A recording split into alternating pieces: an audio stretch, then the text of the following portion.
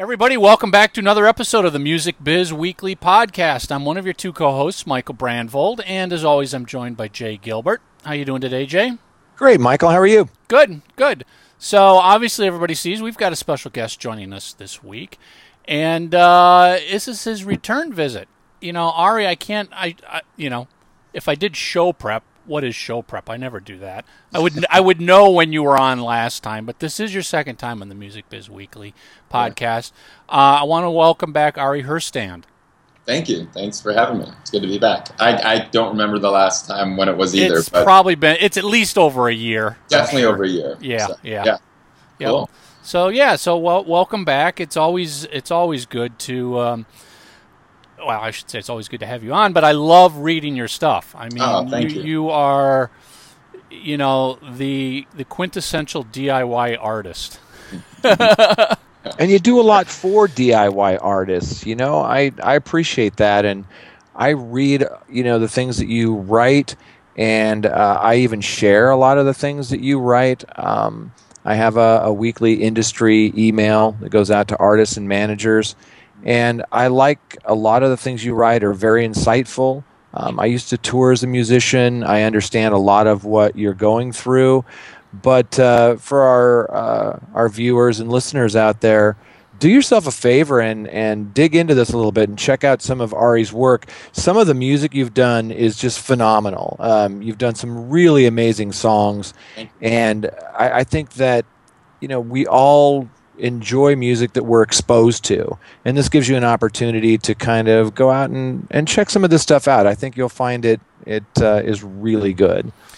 I know Jay's got a number of topics he wants to pick your brain on, but the one that I really want to touch on is how do you balance being a musician and being a, could be argued a full-time music marketing professional at the same time? How do you structure your time, and what tools do you use? Meaning, what software, what apps, what do you use to stay on top of everything? Coffee is my number one tool. Good. Yeah. So right. I mean, in addition, I suppose to my music career, which I suppose is number one, and it has been number one kind of my entire career. But I also I run Ari's Take, my blog. I write for Digital Music News. But I also I actually just finished a book, and so the book's coming out. So I guess author can be added to my hyphenated title now. So the book I just turned in. So I spent the last few months kind of doing nothing but that. But yeah, I guess I also do a bit of acting since I'm in LA, and it's just kind of something that people do out here. So not necessarily focused on it. So there's a lot of like little things that I'm doing, and I'm still, and I guess this semester you could call me a student. I'm taking a Berklee online course on how to arrange horns for my new album, because I'm going to arrange all the horn. I'm a trumpet player also, so I wanted to arrange all the intricate horn parts for my new record. So I'm back in school this semester. Well, I guess the big question is, when do you sleep? Yeah, not much. That's where the coffee helps. I mean, because it is a serious question, because I work with a lot of clients, small indie artists up to big, well-known artists, and so many times I'm beating my head against the wall, going, "You guys don't even have time to make one post on Facebook, plus be a musician. How are you doing it?" Well, I mean, I think, I don't think I'm super unique in the sense that a lot of artists just in general, a lot of creatives, I should call them, at least out in LA, it's a very kind of, there's a lot of creative energy out here, but also entrepreneurial energy. And so there's a lot of people with hyphenated titles like mine. I guess surrounding yourself by other dedicated creative minds that inspire you to keep pushing and to really work harder, and surrounding yourself by positive people and positive energies. That's really important. I mean, it might seem a little hippy dippy to kind of like go into the consciousness of it all, but really, like, there's a difference when everyone around you is kind of stuck in a job they hate, working, behind in a cubicle or something like that, and just everything about their lives are just nothing that they want to talk positively about, and none of your friends are doing anything creatively. None of them are pursuing any kind of dream that they have. Nothing is really inspiring in their lives. It brings you down, and it brings you to that place. And so, I think at least surrounding yourself with positive people and people that encourage you to follow your dreams instead of discourage you. And that's just, of course there's a lot of that. It kind of starts with fearful parents. I dealt with that for the first 6, 7, 8 years of my career with my parents who wanted me to be a doctor or a lawyer. It was very scary for them. But I guess getting more concretely, like the tools that I use, other than just like my calendar with like my iCal, which, syncs from my phone to my computer, and I write reminders and messages and anything like that. I actually, this last year I discovered Evernote. Oh, I love Evernote. I shouldn't say I discovered it when it first came out in like 08, 09, and I did a couple things with it, but it just, I don't know, I never got into it. And then I listened to the Evernote founder on Tim Ferriss's podcast, and I'm like, oh yeah, let me dig back in, and it's a godsend. I mean, it's because you can sync the notes from your phone to your computer, and it's like format them and really organized in the way. So that's, a lot of my book notes are on Evernote. Now I write songs on Evernote. So I use, like, if I'm walking, and I get a song idea, I'll quickly type it in my phone on Evernote, and then when I get back to my computer, I can kind of develop the lyrics a little bit more, and I like that there's a recording feature embedded, so you can just embed little notes here as you go through the song. So I use that for, really for pretty much everything that I'm doing. So that's a strong tool. I wouldn't. I also, exercise is really important, and I find that people that kind of have a regular exercise routine, it just kind of helps get your wheels turning and get you excited for the day. And I find the days that I don't exercise, I'm much more lethargic, and I actually get less done. So even though I'm spending, more time at the office, which is my house, is really like, even though it's more hours here, it's not as much. It's not as much as accomplished, I guess. And so, but it's still, some days are kind of overwhelming, and I wish that I could accomplish more.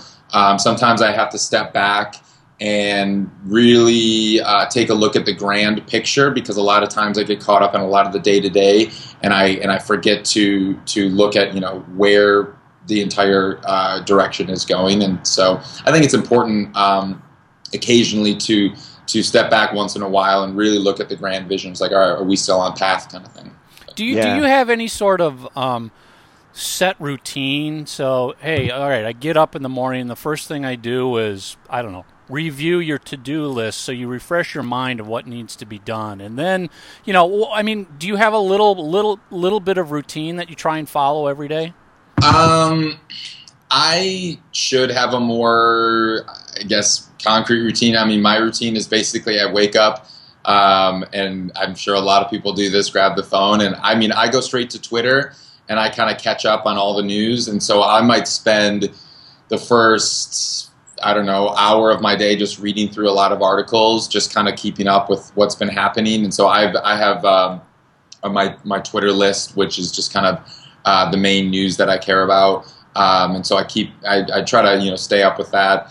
And then I usually, I'll go to the gym pretty much right away, and if I'm going that day, and then I'll come back and dig into emails. And then because I do so many different things, I can't really necessarily follow a strict routine, because some days I'll have an audition, so I need to run to that audition across town for some TV show. And then other days, like I'll have a consulting session that I'm doing, or other days I'm going to write an article, so I kind of write an article. Some days I'll just get inspired while I'm working on something else, and I'll pick up the guitar and write a song right there. So I don't necessarily have a strict routine because I'm doing so many different things, and every day is kind of different, which kind of keeps it interesting, I suppose. Yeah. Because there's just so many different things that Tell us a little bit about this book you're working on. Yeah. Well, you're done with it, right? I mean, it's been turned in? It's been turned in. My editor has What's that all about? It's called How to Make It in the New Music Business. So it's basically all the stuff that I've been talking about on Ari's Take and a little bit on Digital Music News kind of over the last few years. It's with Norton Publishing, and it's basically it's going to come out this November, but it's practical tips for independent musicians on building loyal following and making a living as a musician and kind of, the new industry. So I talk about a lot of the things that have come up and come out, I should say, in the last 10 years or so. And it's obviously written, from a working musician's perspective. So it's kind of, I reference a few things that I've gone through, but a lot of it is really about, speaking to the musician and kind of helping them and seeing what has resonated most from the musicians that have read Ari's Take and the feedback that I've gotten through that, and just a lot of the really successful independent musicians that I've met and played with and toured with over the last few years, and just kind of seeing how they've done it. And I continue to meet so many musicians who actually, like this past year at South by, I was walking down the street and these guys come up to me like, "Oh man, are you Ari from Ari's Take?" I'm like, "Yeah." Like, dude, we're on a 40-day tour because of you. Like, you helped us book this entire tour. Like, without you, we wouldn't have known how to do this. And dude, this is like mid-tour. It's like, guys, come here. This is Ari. I'm like, wow. Like, that's exactly why I'm doing it, is to like help artists, like, dedicated artists, like, learn how to be successful and turn their careers into successful things. Because I feel we're all in it together, and that's like, that's the philosophy and mentality that I see and I like to maintain, and really in the working artist community is that, like, there is no competition really. We can all kind of rise together, and the longer you're kind of in it, in the music industry just in general, you start to, you see the same faces over and over again, and everybody, if you kind of scratch their back, they'll scratch your back, and it just all works out and helps out. So yeah, that's basically the book. It's being edited. I'm waiting to hear back notes from my editor right now, but yeah, Derek Sivers is writing my foreword, my preface. Oh, He's nice. CD baby. Yeah, that's exciting. I can't wait for that to come out. We'll certainly promote it and give you a plug. I'm looking forward to reading that. Now, since you work with all of these, it's DIY artists, but it's also, I know a lot of artists and managers who read what you do that don't deal with, kind of the do-it-yourself, because there's really practical information there. And it's kind of like, if you're an idiot for not knowing some of this stuff, but unless you've experienced it yourself, which you have, you've gone out, you've promoted a show, you've played a show, you've done recordings, you've got those recordings out, and then marketed those recordings, because as we all know, the number one reason people don't buy your new release is they don't know it's out. So you got to get the word out to people and, let them experience it, let them hear it. Have you had any kind of luck with a couple challenging areas? One, getting your music into film, TV, commercials, that sort of thing. And then number two, I'd love to kind of get your take on, you talk about the new music business, with streaming, with Spotify, Apple Music, Deezer, to a lesser degree, Tidal. What's your take, no pun intended, on kind of approaching those DSPs? Sure. So, okay. Well, first with I guess the licensing world that you mentioned. Yeah. So actually, I just last week I just got one of my songs in a GMC commercial. So awesome. I found out about that, which was great. I mean, I've been, pushing licensing for the better part of, I guess, the last 5 years or so. I work with a few independent, non-exclusive licensing companies, and for the people that don't know what that is or that means, it's basically a licensing company is a company that will help independent artists just get their music placed in film, television, and commercials. And there are licensing divisions within publishing companies, but now, especially over the last 10 years, more have broken out, and not even just broken out, have started up because there are so many more independent artists, and that's solely what they do, is they just work to get your songs into film, TV, commercials, and games. So I work with a few non-exclusively, and one of them got me this GMC spot, which is great. What's the track? It's my song Cold Water.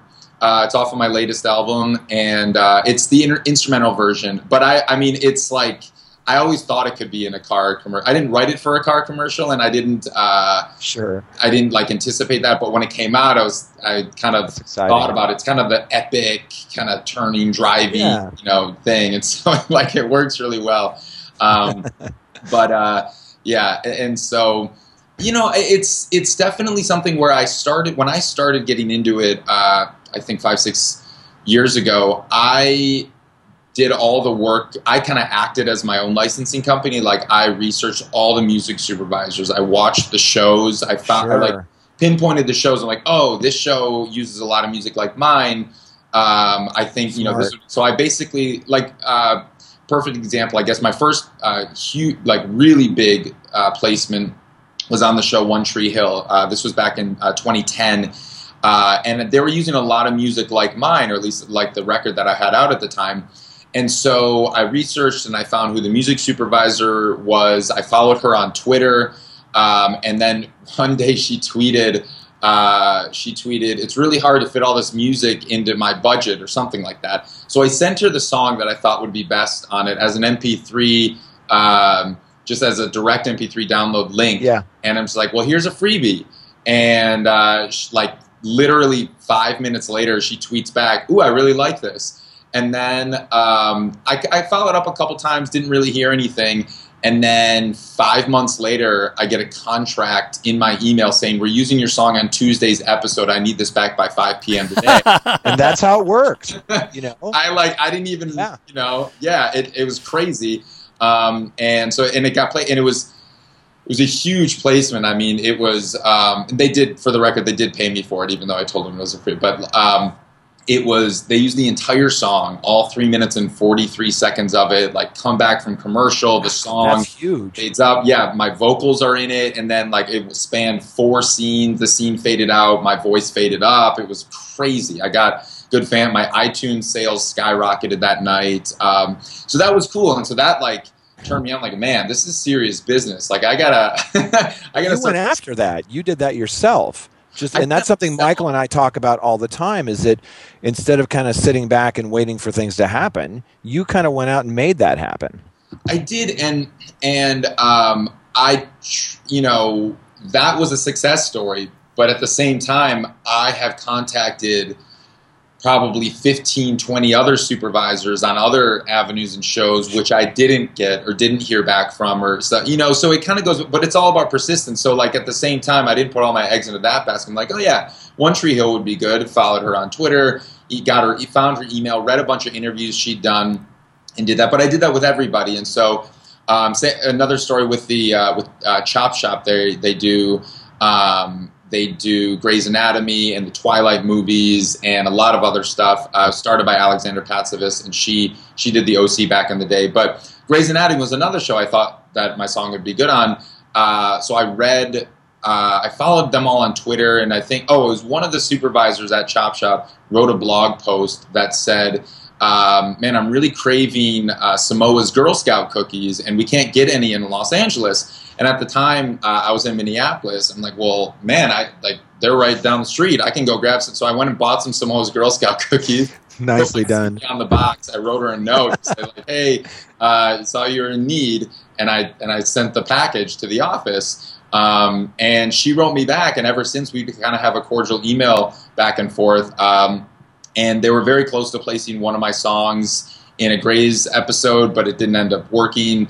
I think they only wanted unreleased music for this episode or something like that. But so it's kind of starting to build up those relationships. But then again, that's time consuming. And so finding licensing companies, I always encourage artists these days, to find licensing companies that are passionate about them, that will work with them, because contacting music supervisors, especially now in 2016, is very different than it was in 2010. Like when I did in 2010 and I tweeted her the song, it was still fairly new in the sense that musicians didn't really understand the power of licensing. I mean, they understood what it was, and everybody kind of wanted their songs on it, but they didn't know like what music supervisors were and how to go. Now it seems that the floodgates have opened, and now every supervisor I talk to, and like on panels that I hear them speak on at South by or ASCAP, that kind of stuff, a lot of them say like they get bombarded so much that they just won't open emails anymore from people they don't know. So that's why it's important to work with a licensing company that they know, that's reputable. But to that point, Ari, isn't that also why it's important to spend some time getting to know these people before you pitch? I mean, as you said, it took work and it took time, but don't just go find that person on Twitter and your first tweet be, hey, here's my song, can you put me in your TV show? I get that. To your point, a licensing company, they'll have those relationships, and they know that they're going to bring a level of quality, and they'll have those conversations that you might not be able to get in 2016. Sure, exactly, and it can go both ways. I mean, you can, as an artist, work to find these supervisors, especially in LA. I mean, it was there. It seems there's just 1 or 2 degrees of separation from everyone in the music industry here once you're here long enough. Yeah. And so it's kind of there's. One night I was playing trumpet with my friend's band at the Hotel Cafe, and they had just signed to a very large licensing company. The entire licensing company staff was there. A bunch of music supervisors were at the show. And because I don't want to call it stalking, but I looked them up online. Like I've known what the music supervisors look like just because I look at their interviews. You did your research. Yeah, it's doing research. It's not. I guess it could sound creepier than it is, but it's like I knew who these were, so I was almost starstruck just seeing all these music supervisors who I'd been admiring and following their work for years, and so I kind of went up to a few of them and just like struck up a conversation, and we started chatting, about their kids and just about anything non-business. Like, you don't want to go up to somebody and the first thing I was like, hey, I'm a great artist, you should listen to my music. Yeah, here's my CD. Thanks. Yeah. No. So, we just started chatting, and we exchanged, like, we followed each other on Instagram, and then, I then got the email. And so that's a kind of, way that you can kind of start a relationship, or personal referrals are best. Like when I talk to licensing companies, I just interviewed Lynn Grossman, who is Ingrid Michelson's manager, and she also runs Secret Road licensing company. And she said, she and Secret Road in general doesn't really take unsolicited requests from musicians who just hit them up and say, hey, we want to join Secret Road roster, listen to our music. They say referrals are best. And so I always tell musicians, like, if you're looking at a licensing company you think would be good for you, or even a music supervisor, find the connections. Look at the licensing company's roster and see all the other bands that are listed there, and find a band who you may have a connection to or know any of the members in the band. That's good advice. Or Facebook the band and just say, hey, really love your stuff, and start up a relationship there. Then get to know them, maybe play a show with them if they're in your town, maybe co-write or go out to the bar or just hang out. And then once you've built a genuine relationship, you say, oh, what's your experience with your licensing company? Like, oh yeah, they're great. They just got us placed on this and this. Like, oh, do you think, we're looking for a licensing company. Do you think you can make a referral? Yeah, of course, you're friends. And now, friends like helping friends out. Sure. So kind of, you don't want to, it's not necessarily being calculated about your relationships, but it's just being genuine and really doing your research and just kind of figuring out the best ways to really approach that. Yeah. Yeah. Gotcha. So that go ahead.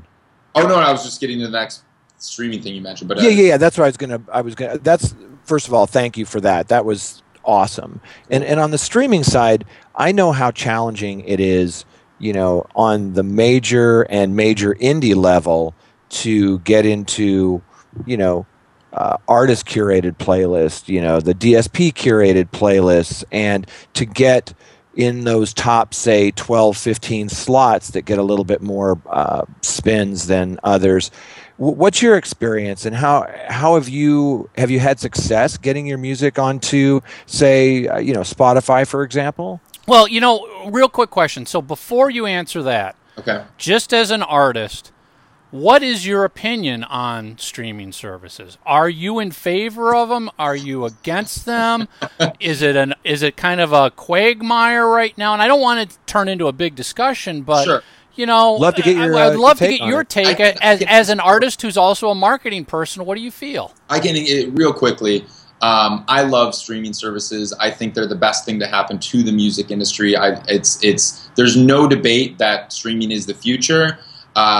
They get a bad rap because artists are actually quite ignorant to the breakdown of how royalties actually work and who's responsible for it. Spotify, very well known that they're being sued by two different parties right now, class action lawsuit. Everybody's like, "Oh, Spotify's so evil." And Spotify's got a bad rap. It's not really Spotify's fault necessarily that these types of royalties and licenses weren't acquired. It's the organization that they hired that they contracted out and they put their trust in. We could go down this rabbit hole, but the thing is like a lot of artists just don't understand the nuances to this whole system. Spotify pays out 70% just like iTunes does. It's like, if you want to be upset with somebody, be upset with your label that put a stipulation in your contract that said if we negotiate any major catalog deal with every artist in our label that you don't get any money from that. That's why you're not getting any streaming royalties, is because your label negotiated that deal with you that you signed and your lawyer just didn't catch it because this was right before streaming really hit and they didn't really understand what that clause meant. So there's a lot of nuances that get lost and the headlines read, 148 million streams and I only got $4,000. It's like, okay, but A, the songwriting royalties, B, that's from Pandora, C, you co-wrote it with 4 other songwriters, and D, those the royalties you're talking about are performance royalties, which are much, much tinier than streaming sales royalties, and those performance royalties are from ASCAP, and you could then, get upset with ASCAP about how they calculate the royalties. So there's just a lot of nuances and a lot of, you got to keep digging deeper and deeper and deeper. And yes, it is very confusing, and I understand why artists, it's difficult to understand, and I've spent my entire career trying to understand this stuff, and I have a pretty decent handle on it now. But I think streaming, I think it's one of the best ways that artists can get their music out there, and it really has been the democratization of the music industry. And now, like you mentioned, streaming playlists or kind of the curated playlists are kind of like the new radio, and they can break artists. And but the thing is like I think a lot of artists think that it's all kind of under the table wheeling and dealings, and like, oh, I'm going to pay you and you get me included on these playlists, because there are some kind of shady playlisting companies that are doing that. Yep, we know. But Spotify doesn't do that. Like the actual Spotify curated playlists, they're not. And I've actually talked to quite a few artists that randomly got their songs featured on a official Spotify playlist with hundreds of thousands or millions of followers to this playlist, and their plays shot up, and they have no idea how or why or what happened. It just happened. So those kinds of things are starting to happen. And then Spotify became their number one income source because of that, because they started getting tens of thousands of dollars from those streams. So that's possible. My friend Ron Pope, who we toured together, we did a 60-day tour around the country. He was kind of a MySpace star back in the day, but he's huge in Europe. I mean, he's actually pretty big here. He plays about 600, 700, 800 people a night. But in Europe, I mean, he's playing festivals in front of thousands of people and venues. And Spotify, he has come out and said, is the reason why. I mean, it's one of his largest income sources. And if anybody, like, he's an independent artist, he was making, he was selling like 1 or 2 million downloads on iTunes, like right before streaming hit. And so if anyone should have been scared to death of streaming, it would have been him, this indie artist that was selling so much on iTunes. But he said that all of these people, especially in Europe and especially in kind of Norway and Sweden and where it all started, where he has a giant fan base there, even though they're such tiny countries, he's like, they picked right up from where iTunes kind of left off, they went to streaming, and he started seeing his income in streaming skyrocket, but also his plays and now his fans. And so it's really happening where if you kind of approach it right, it can happen. And now that's not to say that all you need to do is just upload your music to Spotify and now you're going to be a star. Like, yes, there's so much music out there that getting discovered is, difficult. And so you have to go the route of doing your research and figuring out, okay, who are curating these playlists and how to talk to them. And Spotify artists, I think it's spotify.artist.com or something, the Spotify artist website that they have, they give some really helpful tips on how you can maximize your Spotify. There's actually, very few artists know this, but there's a direct line to someone who I've met at Spotify, and her entire job is just working with artists. She's the artist rep, and she just emails back and forth every day with them. And so getting to know her and getting to know kind of how, like, ways to do that. One of my new singles got included on a Best New Music Monday UK. Great. That's awesome. I've never played the UK, and it got included on a UK playlist, and I got 20,000 plays on that song that week, and that was great. It's like those kinds of things, and I don't know how that happened necessarily, but I've been emailing with that Spotify person, and I've tried to get a bunch of my other songs on other playlists too, and I have not been successful with that. So it's like, it's not easy to do it. Like I went the route of following all of these playlists in same way that I approached the TV shows. I'm like, all right, this song would be perfect on this playlist, and this song would be perfect on this playlist. And I sent the list to the Spotify person. I'm like, hey, like, can you somehow send them to your Spotify playlist curators? And she's like, yeah, I'll send it, but just so you know, like, they're very protective. There's kind of a church and state between the people who kind of run Spotify and the curators. Because Spotify, same at Apple, yeah. And they're like, the curators don't really like any interference, which is good because you don't want the labels. There are people with the influencing deepest pockets. Go to Spotify and be like, hey, here's $1 million, get us featured on all these playlists. So, that's to their credit. That's kind of the way it breaks down. And so I would love to be on more playlists. I personally haven't cracked that, but I've seen other artists do it. And so, but then you just start pushing and focusing in other areas simultaneously. Right, and some of these other things that you're doing, whether it's getting something in a film or a TV show or a commercial or going off on a 60-date tour, all of these things are impressions, all of these things add up, and these curators, they go to shows, they watch TV, they go to movies, they listen to the radio.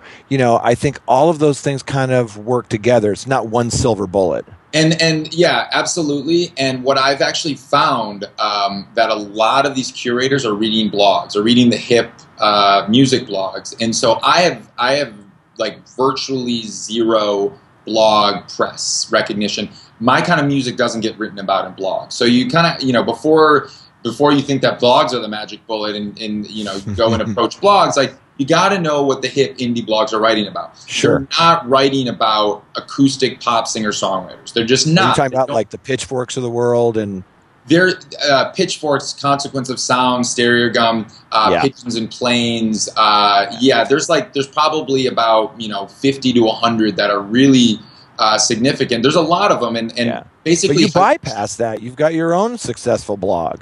I mean, you've got a lot of people read your blog, right? But the curators, Spotify curators, are not reading Ari's take. I don't know. You might be surprised. Maybe. But it's basically like all the blogs that are included on Hype Machine, on hypem.com, they're the ones that all of these curators, most of them, I should say, are reading Hype Machine. And the artists that are trending on Hype Machine, they're kind of listening to and doing that. So that's one way. And so I found that artists that start trending on Hype Machine or get written about by a lot of blogs then happen to appear on some of those kind of electronic playlists or indie playlists, or kind of the hip-hop playlists, the music that gets written about a lot on these blogs. And so that being said, there are playlists for every genre and every kind of music, but the blogs are very specific in the kinds of music that they review. So there's different ways to approach it. But like you said, like, you know, they're out in the world, they're living life, they're music lovers, they're music fans. That's right. And sometimes they discover stuff. One of the artists I work with is a French singer named Cyril Amé, and she's wonderful.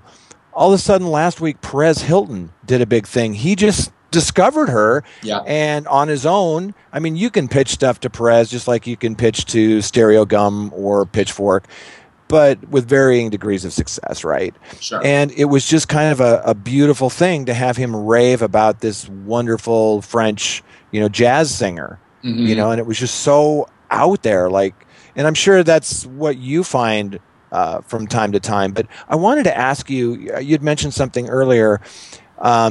Do you consult or meet with, you know, young new artists and kind of as a business kind of consult with them and kind of help them along with some of the things that you've maybe learned the hard way?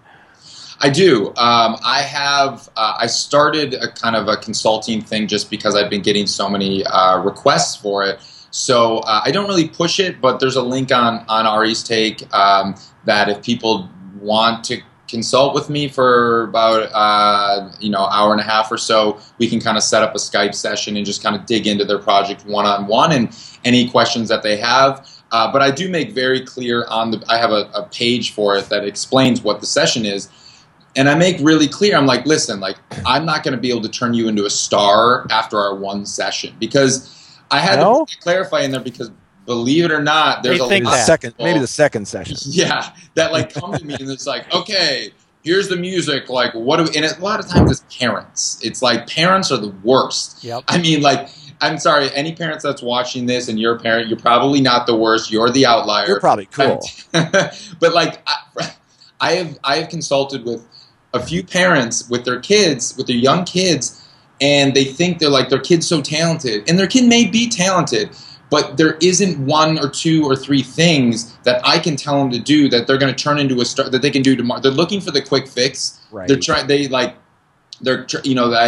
of them come to me and they're like, all right, we got a great music video that we paid $20,000 for, and this great record that we played $50,000 for. So how do we turn this into take over the world? You know, she's the next Taylor Swift. What do we do?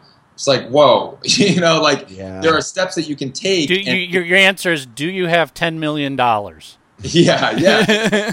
Right. I'm like, all right, you know, we can talk about that, but I think a lot of times and it's unfortunate in that we didn't have the conversation before they dropped $50,000 on the album and $10,000 on the music video, because I would have told them like better ways to allocate that money and how you should go about recording it. And unfortunately, there is a very thriving business right now of producers, engineers, studios who I don't want to say pray in music and in acting and in modeling. Yeah, I mean, especially where you and I live, it's rampant. It's, you know, they'll contact them via Reverb Nation and they'll say, hey, I love this song. Here's my list of credits, and they're all famous artists that you've heard of, and artists get wowed by this because they're naive and they don't realize that you can get anyone to work on your album if you pay them enough money. Like anyone in the world, it's not, you know, and they think that because they have this long list of credits and they contacted them and saying, hey, you know, they think they're being discovered. And really what it is that these people are looking for work. And they're not, you know, if anyone comes to you and say, hey, I'm a producer and I want to develop you with a producer deal, you don't have to pay me anything and let's do this together. That's different. That is being discovered. Right. That's someone saying, like, I believe in you enough to work for free for a long time and to develop this into something that I believe can be much great and that will return, you know, dividends later on. That's very, very different, and that's a very important distinction. If somebody comes to you and says, hey, you're amazing, and I worked with all of these famous chart-topping artists, I would say number one, go to allmusic.com and fact check them and see what did they do on those famous albums. Right. Were they the assistant engineer, plugging in cables and making coffee, or were they actually the photographer? Were they a gopher? Like, what did they do? Right. Yeah. Or were they actually the producer? Did they actually mix the record? In some of them are legit. And it's fine, or but some of them haven't worked on a big record in 20 years, and so it's like, well, do they really know how to make a contemporary sounding album if they really haven't done much for 20 years? So, fact check them, one, but also two, just understand that they're looking for work, and they may be very talented, they may make your album sound fantastic, and that's wonderful. But they're not going to turn you into a star because they have these connections, and that's where I think it gets a little bit on the shady scale, is because these producers and engineers kind of flaunt their credits, as in, if you work with me, you can be like them, and I'll introduce you to them. Even though they don't say it in so many words, they basically infer that they will be introduced to all these labels and pushed at all these artists, when really they're just going to do the job and move on to the next job. And I think artists really need to understand that, because I've seen this so many times, and a lot of people that come to me, they say, hey, we paid this guy, $40,000, we had to take out a second mortgage, but hey, we got this great album. Like, oh man, and I'm like, and then what? Like, what happens? Like, well, we haven't really been able to get in touch with him anymore, and we just, he won't respond to us. I'm like, yeah, because you paid him and he did this job, and that's it. So I think it's just important to understand that if you're going to, if you have an investor, if you have a budget, if you're going to make a go at it, like, get smart from the beginning. And I always encourage, for indie artists, a 50-50 split. 50% of your money and budget goes into the creation of your project, whether it's an album, a song, a music video, and then 50% of that budget has to go into marketing and has to go into promoting it, because even if you have the greatest record of all time, if you have no money to promote it and no fan base to jumpstart it, no one's going to hear it. And that's the unfortunate reality, even though we're in an era with open internet streaming, socials, YouTube, social, whatever. It does take a bit of money to push it. And so, and I've run into the same trap. I mean, listen, I'm an artist. Like, I get it. Like, I want my album to sound the best it possibly can, and I want to pour as much resources into it that is necessary to get the kind of product that I think that at least that I can be proud of. And I know that it costs money, and I get it. But at the same time, I've seen what happens when I release an album independently with very little resources and marketing behind it, and I got some of the best players in the world to play on it. I co-wrote with some of my favorite songwriters, and it didn't explode out of the gates. And I think that's the most frustrating thing for all independent artists, is that we believe our new album or our new song is one of the greatest things that we've ever created, and it's not getting the immediate recognition.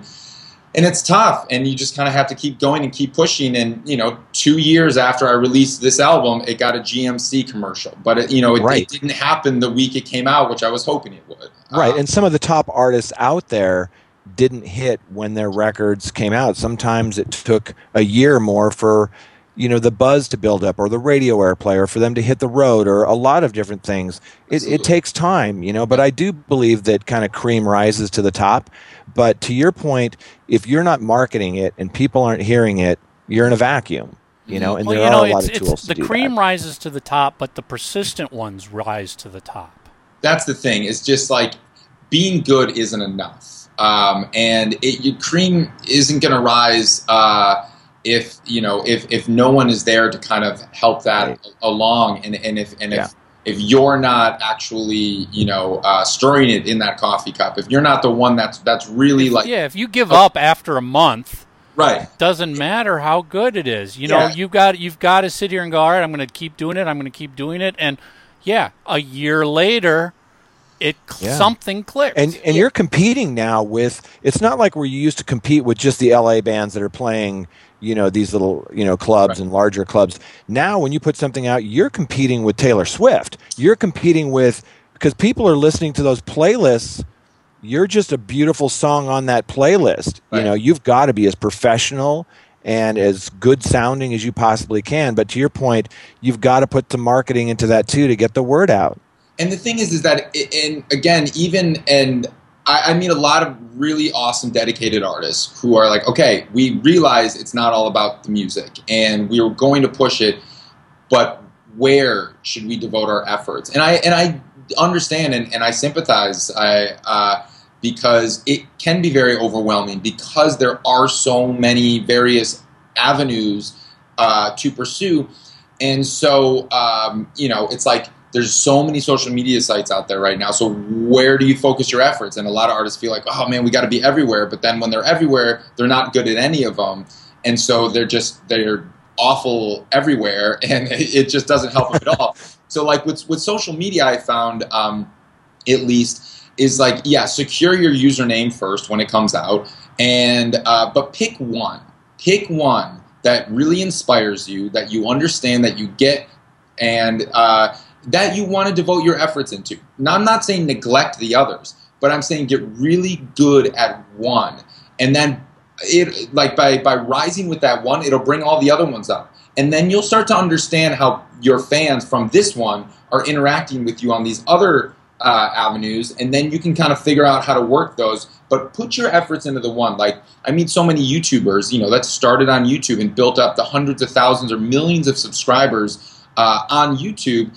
And it's not like they neglected everywhere else, but they focused on YouTube. It was their full-time job. Every day they woke up, it's like, I'm doing YouTube, I'm figuring this out, I'm writing a song today, I'm making a music video, or doing a cover song, making a music video, and their work ethic is out of control. Like, I've collaborated with a lot of these full-time YouTubers, and I'm telling you, like, their turnaround time, it will make your head spin.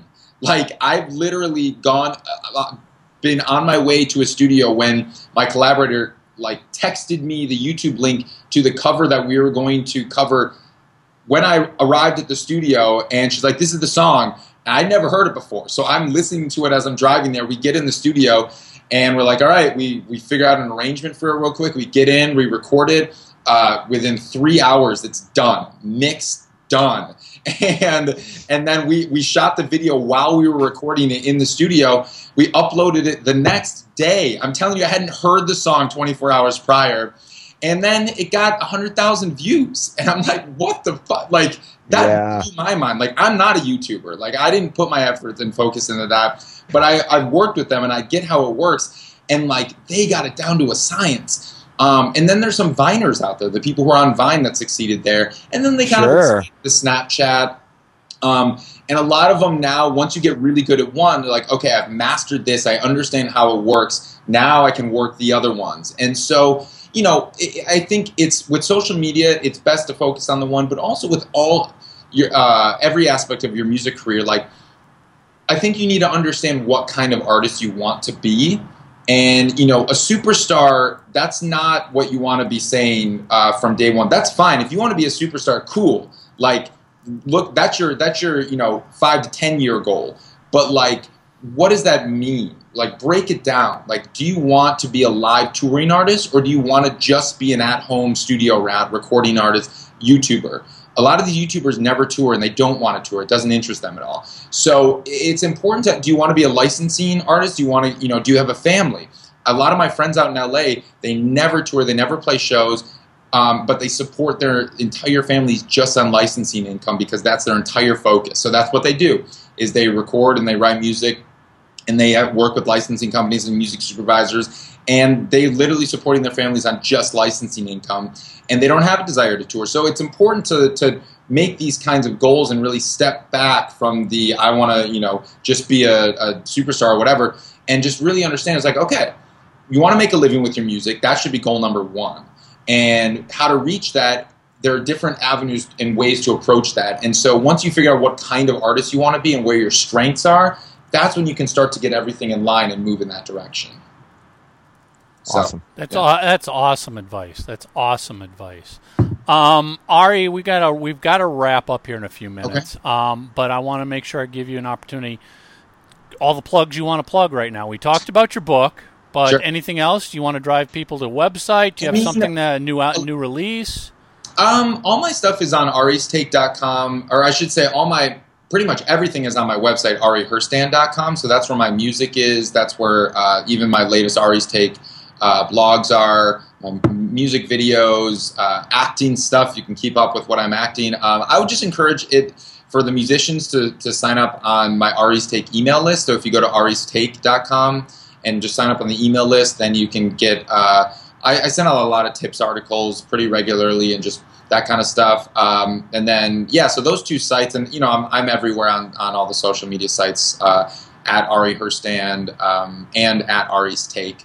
I separate them as kind of a split personality thing just because Ari's Take I kind of keep very focused on the tips and the articles specifically for musicians, and then Ari Herstand is just everything else and my crazy outings and my mind just wherever I go. So that gets a little crazier over on that side. Cool. But, Awesome. Yeah. Ari, great stuff, man. Great conversation. Yeah, it's great. Continued success with the music. Like I said, I really dig your music. Thank you. And I can't wait to read the book. Thank you. Thanks, Ari. Thanks. Thank you. Take care. See ya. That was one of my favorite conversations. Yeah, I love chatting with Ari. Just such great, great advice. So many good little tips and tricks of what to do. Yeah, I could talk to him for hours. I think from reading his blog and his emails, there's so much practical advice, not only for, you know, kind of do it yourself, you know, musicians, but also management, you know, anybody who's kind of in the business. There's some really great advice in there. Really looking forward to it. Yeah, you know what I love most is he's talking from experience. Yeah. You know, because there's a lot of people that will give you advice, and then you're like, oh, wait a second, you've never worked with bands, you've never been in a band, you're like a self-proclaimed expert. Yeah. Yeah, and I you know, really it gets to what he said, you know, you've got to look at somebody's credentials. Yeah. What did you do? Oh, you actually produced the album, or you swept up the studio after the album was done? Right. You know? Yeah. And to his point, was that 20 years ago? Because the industry's changed in the last 6 months, let alone the last 6 years. Yep. And, you know, I've had a chance to kind of go through and listen to a lot of his music, and it's really good. It's really good stuff. I can see why it would be in a commercial or a film. It's the real deal. And that's what you know, the beginning of our conversation was. I was just like, you know, he's not just a weekend warrior musician. He's a professional, successful musician, and he does so much stuff in writing and tips and advice and marketing, and you know, hats off. I mean, that separates success from not success, is that perseverance. Yeah, and it comes back to something you've brought up multiple times on this show, and that is, folks, do your research. Yeah. How many times have you said that? Do your research. You know, it's easy to do. Google it. Go look things up. And that's kind of what he was stressing and was behind some of his success, right? You know, with music supervisors, with streaming, whatever it was. I can't, you know, underscore that enough, how important that is. Yeah, you know, and I understand the fact where he said, you know, now I'm moving to licensing agencies to represent me because it's a lot of work. But he did it himself first, so he understands how that business works. He understands the people. If you do that yourself, then when you move to having somebody represent you, you're in a better position because now you can ask the right questions about what they're doing on your behalf. Because you know how it works. You know what to do. You know what not to do. Yeah. If you just walk in and just have no understanding, you're trusting everything they say is the way it is. And it's not always the case. Right. Yeah. Awesome. Good conversation. Good conversation. Love speaking with Ari. That's it, guys. All right. Until next week. Thanks, everyone. Bye.